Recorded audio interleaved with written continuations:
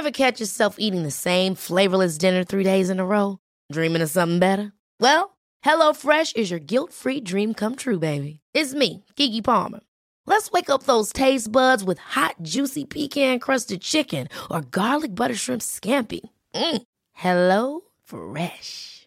Stop dreaming of all the delicious possibilities and dig in at HelloFresh.com. Let's get this dinner party started.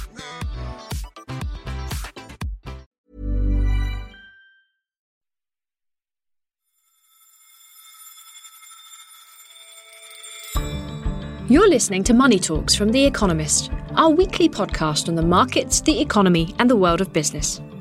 I'm Rachna Shanbhogue, finance editor at The Economist, and this week it's all about inflation.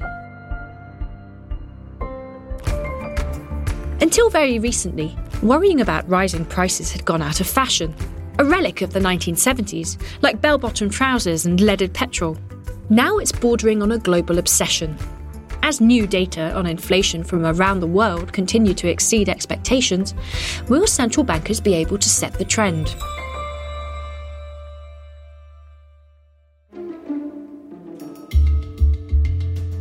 It was a very close call. The pressure is rising on Andrew Bailey, Governor of the Bank of England. We spent many hours, we always spent many hours, but we seem to spend even more many hours this time over it as we should. Earlier this month, he surprised many by deciding not to raise interest rates. We're in a situation where the calls are close, they're quite hard, but that's just a reflection of the position we're in.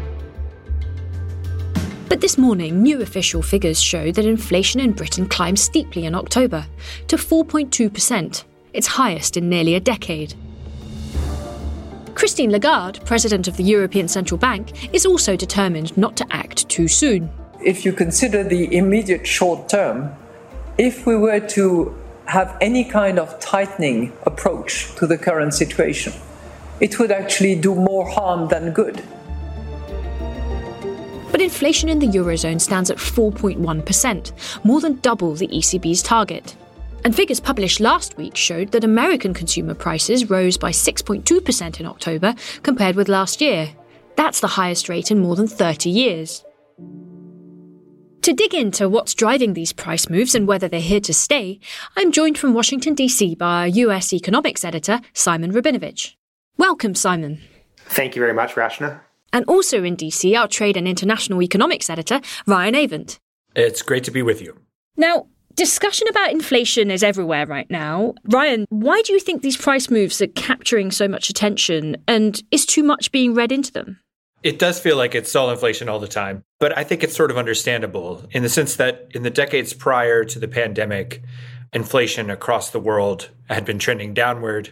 In the years between the global financial crisis and the pandemic, there was a lot of talk about whether it was gone for good and whether central banks might even be able to generate enough inflation. So to get to this point tells us something new about how the economy is working. And then I think it also, when we look at some of the causes in terms of energy price increases and supply shocks, it has some people concerned that maybe we're actually going back to the world of the 1970s and to persistent high rates of inflation and all the sort of nasty things that came along with that. I think Ryan is absolutely right with the context that he laid out. And I think the other reason that it's obviously grabbing a lot of attention right now is just the incredible uncertainty about the path ahead. There was really two sides to the debate to sort of simplify a little bit. And it's kind of a clever way for headline writers to talk about it. They've talked about team transitory versus team persistent. And the transitory idea is simply that, a lot of the inflation that we're seeing today is because of the incredible dislocations in the global economy, because of all the supply shortages that we've seen. And so, it would just take a matter of time and things would get back to normal. Team Persistent has been arguing that actually something more fundamental has gone on. It's not just about the supply chain snarls. In fact, maybe there has been an excessive degree of stimulus that's been pumped through the economy, especially here in America, and that maybe structurally the labor market has changed where the unemployment rate is now going to settle at a somewhat higher level than prior to the pandemic. There's a lower labor force participation rate. And then consistently, if you look at projections from the Fed over the past year, they have underplayed how high inflation actually would be. Simon, do you think the new data indicate whether team transitory or team persistent might be right?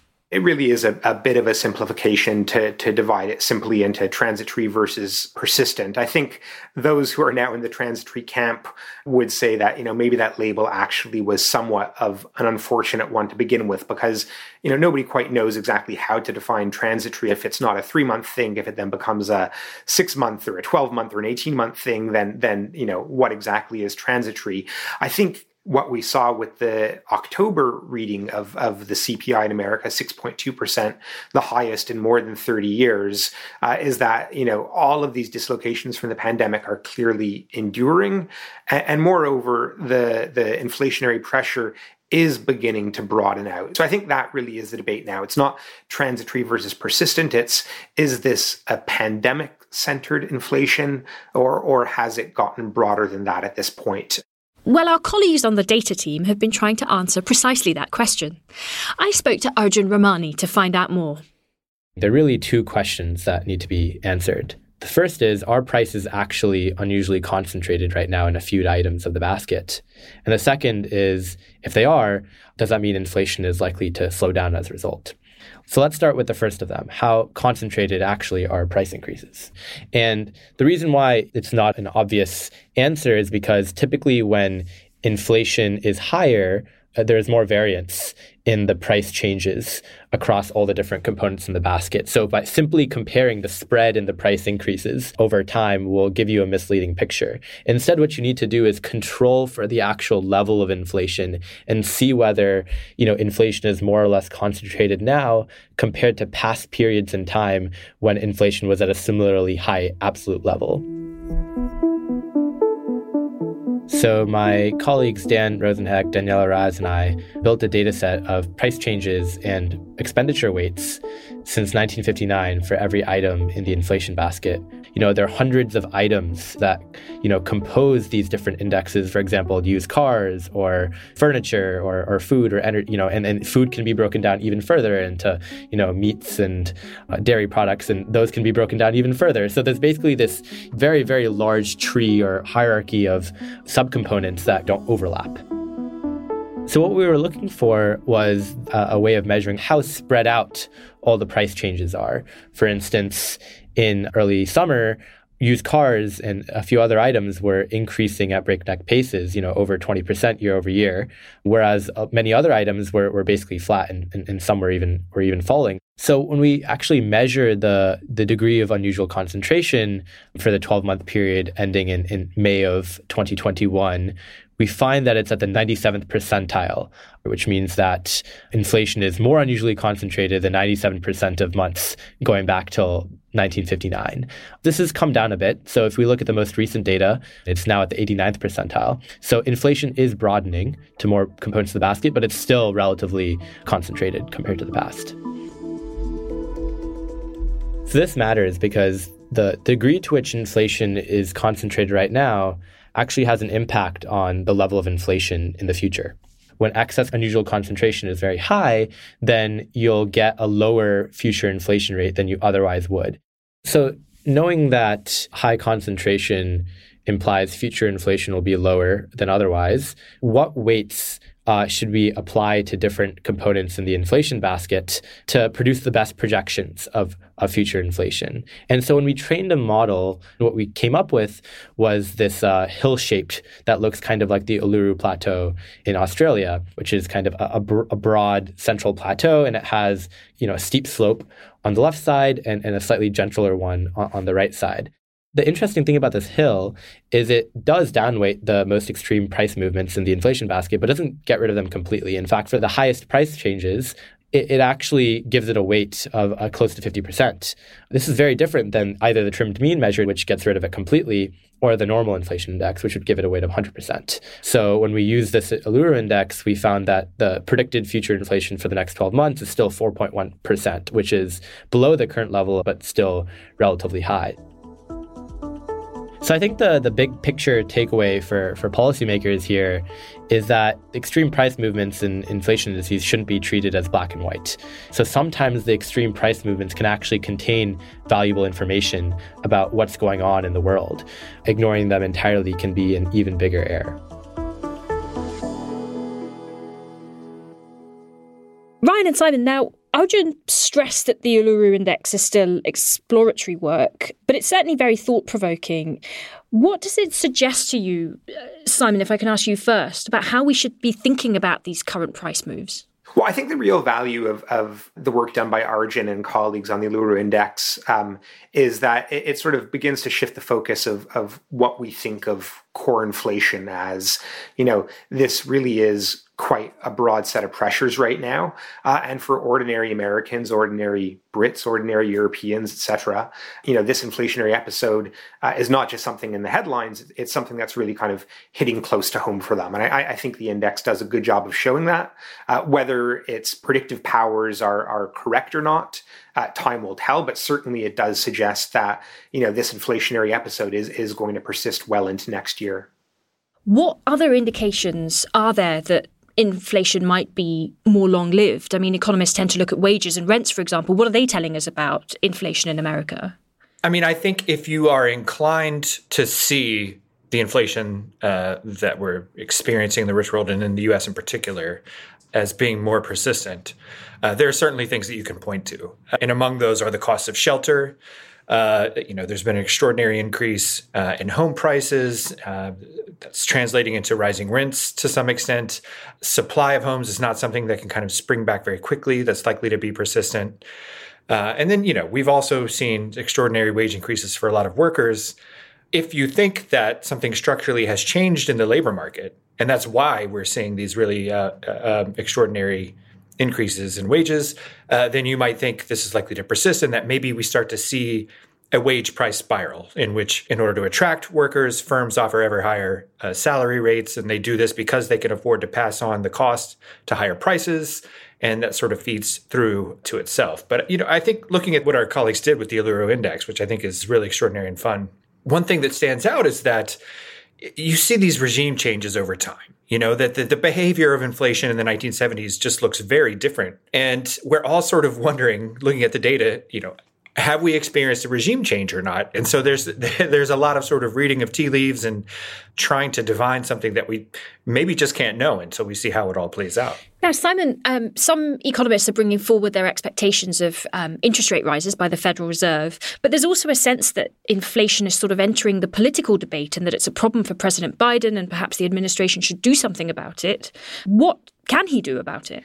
Well, it definitely has entered the political arena. I mean, obviously, the Republicans are looking for whatever they can use against Biden and the Democrats. And, inflation is definitely a big stick to hit them with right now. It's denting his popularity. It's beginning to show up in surveys. There's this paradox that, in fact, America has enjoyed an incredibly rapid recovery, and yet sentiment about the economy is looking quite weak because of inflation, because people are experiencing it, because people like us are talking about it nonstop. And it's clearly having an impact on his real agenda as well. I mean, he's got a big social spending and climate bill, the Build Back Better legislation that he would like to pass. That would be, a cornerstone part of his agenda. And one of the big arguments that's being leveled against it, quite disingenuously, is that it would be bad for inflation. In fact, the amount of spending relative to GDP is in fact relatively minimal, just about 1% of GDP. And that's spread out over many years, over a decade. So it should not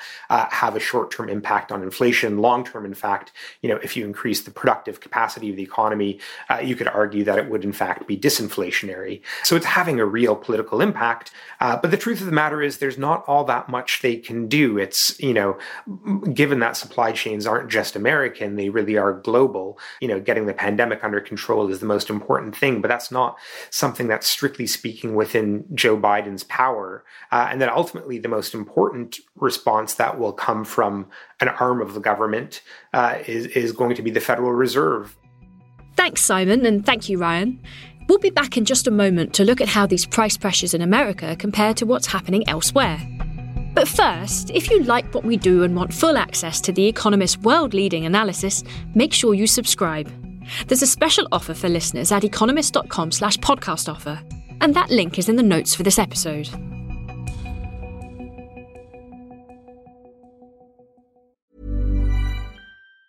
Ever catch yourself eating the same flavorless dinner 3 days in a row? Dreaming of something better? Well, HelloFresh is your guilt-free dream come true, baby. It's me, Keke Palmer. Let's wake up those taste buds with hot, juicy pecan-crusted chicken or garlic butter shrimp scampi. Hello Fresh. Stop dreaming of all the delicious possibilities and dig in at HelloFresh.com. Let's get this dinner party started.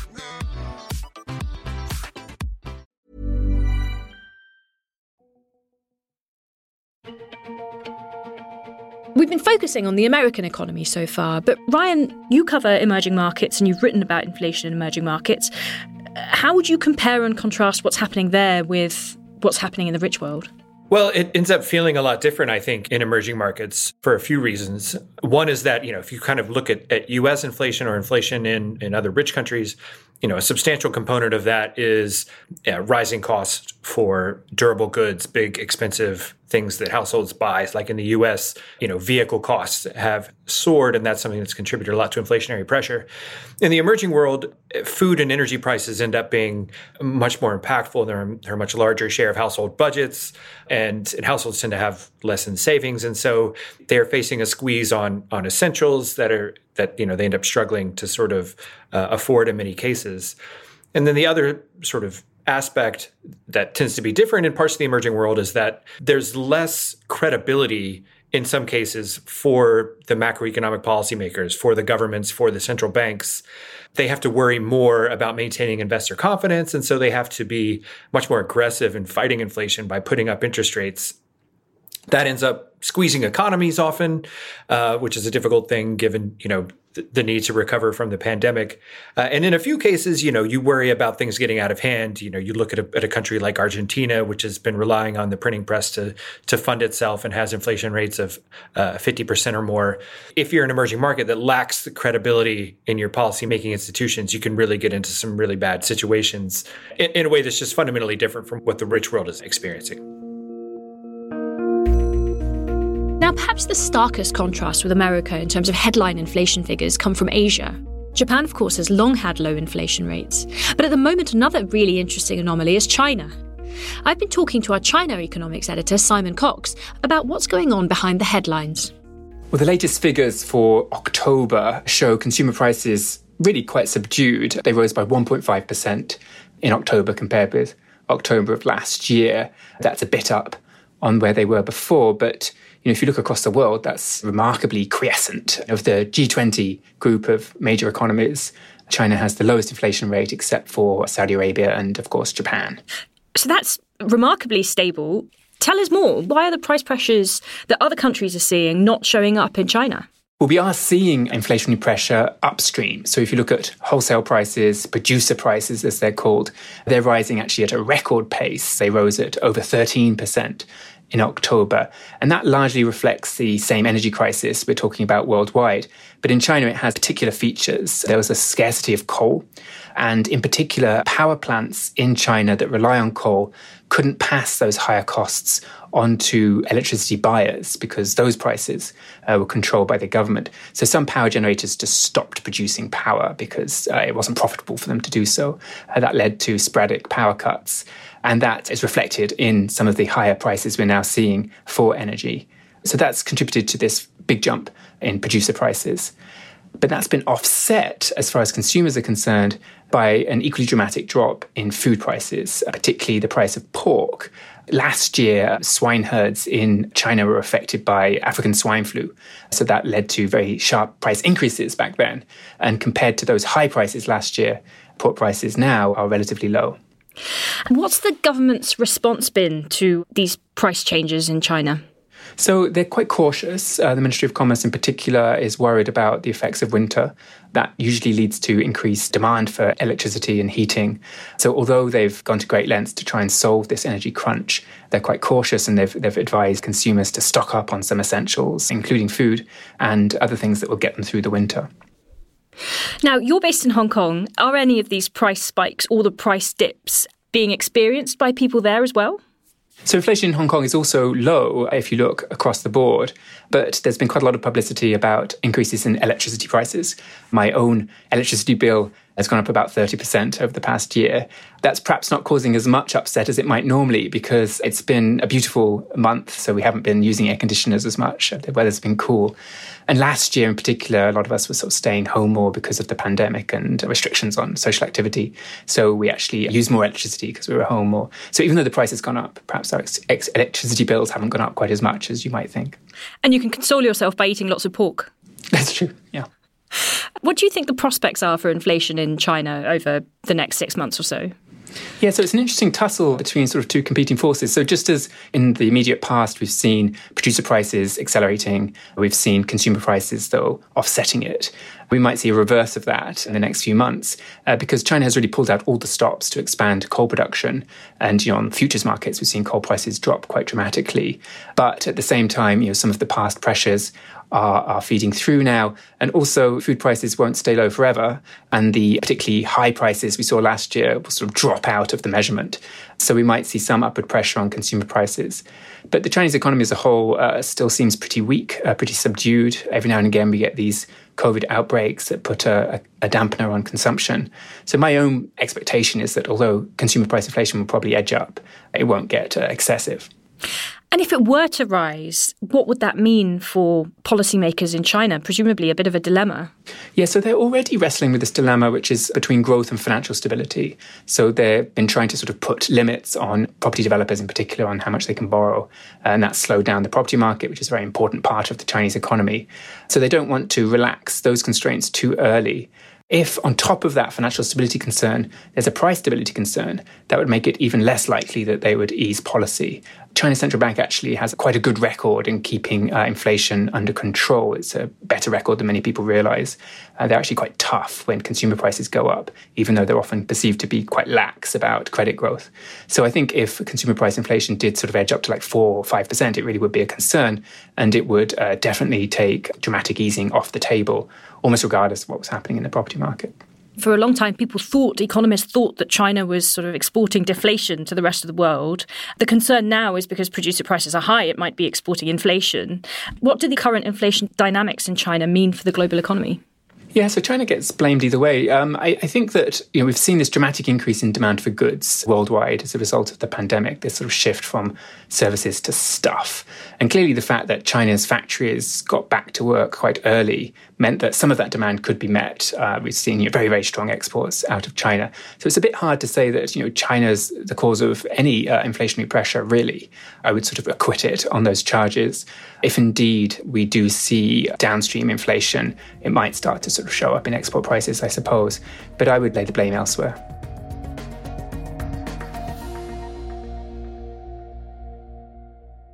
So Simon Cox emphasised there the Chinese central bank's strong record on controlling inflation. Simon Rabinovich, you used to cover China until recently.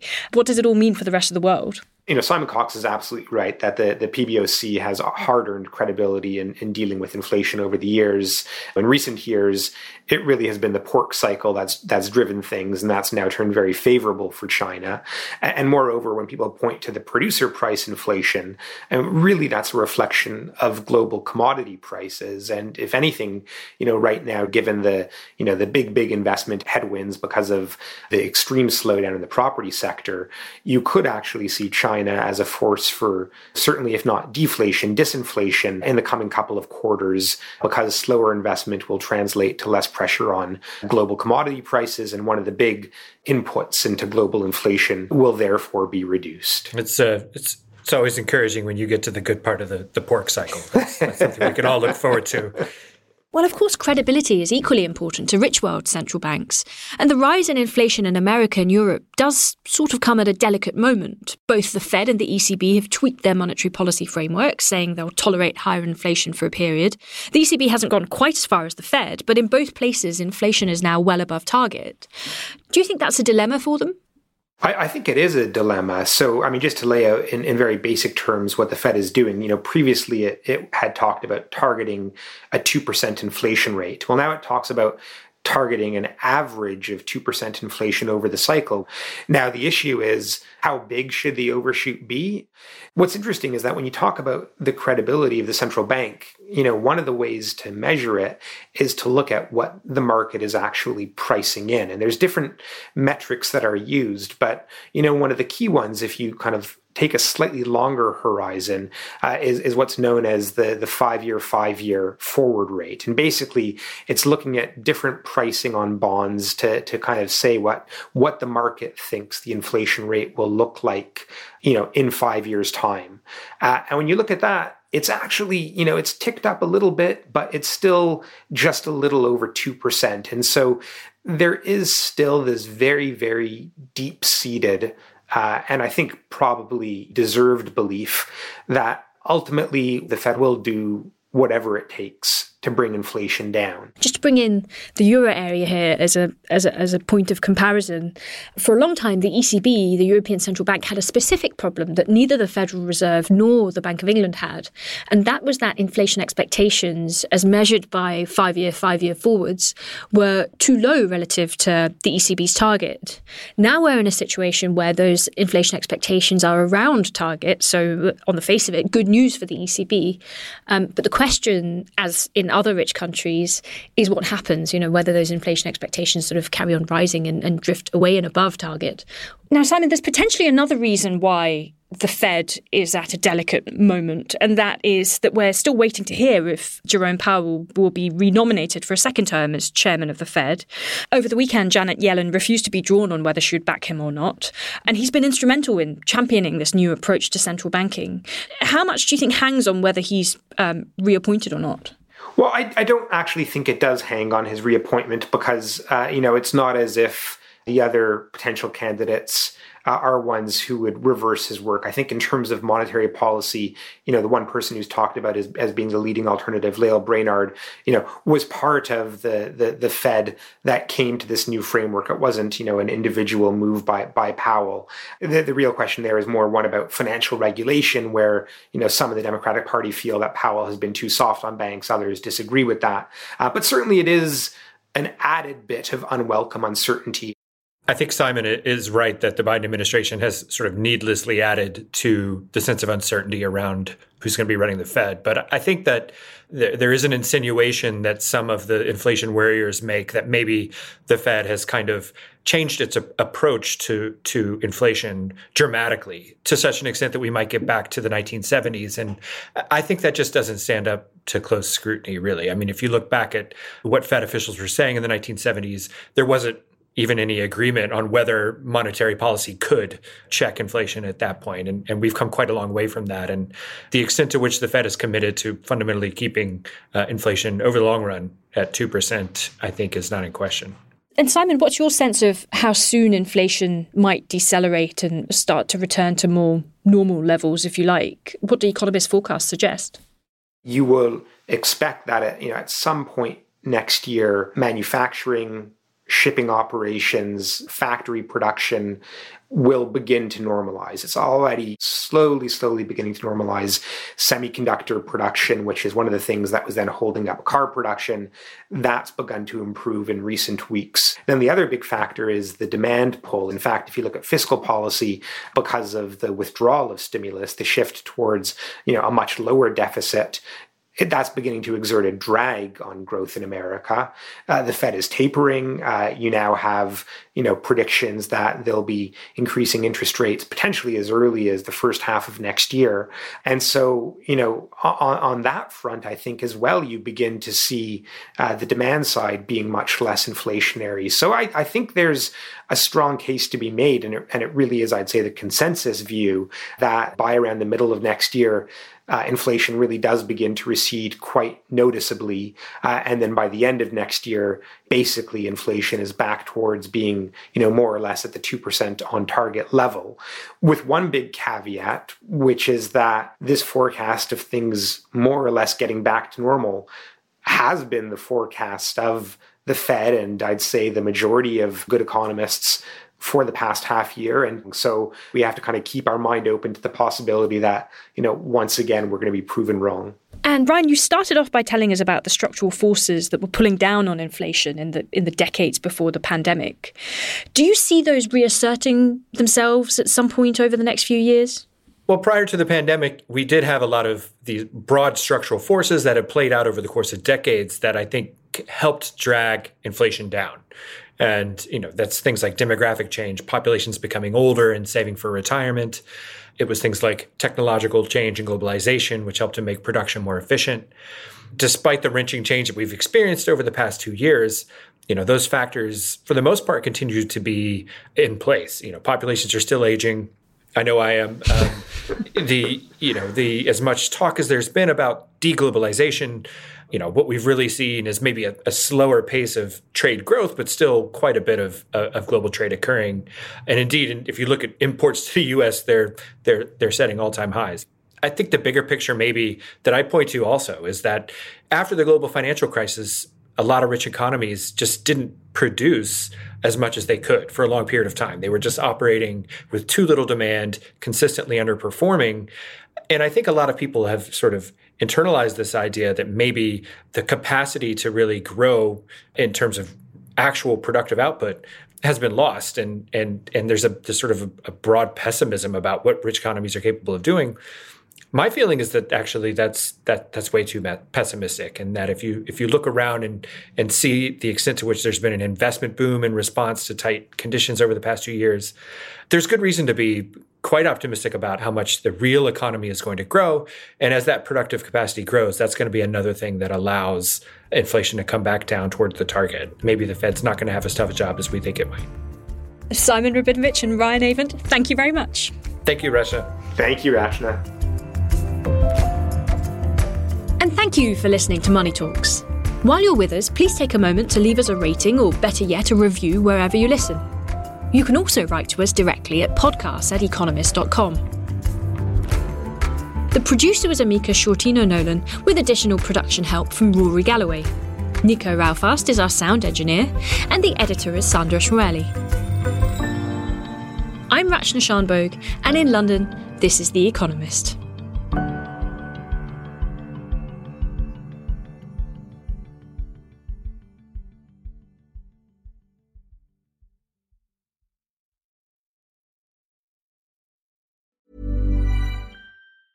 Ever catch yourself eating the same flavorless dinner 3 days in a row?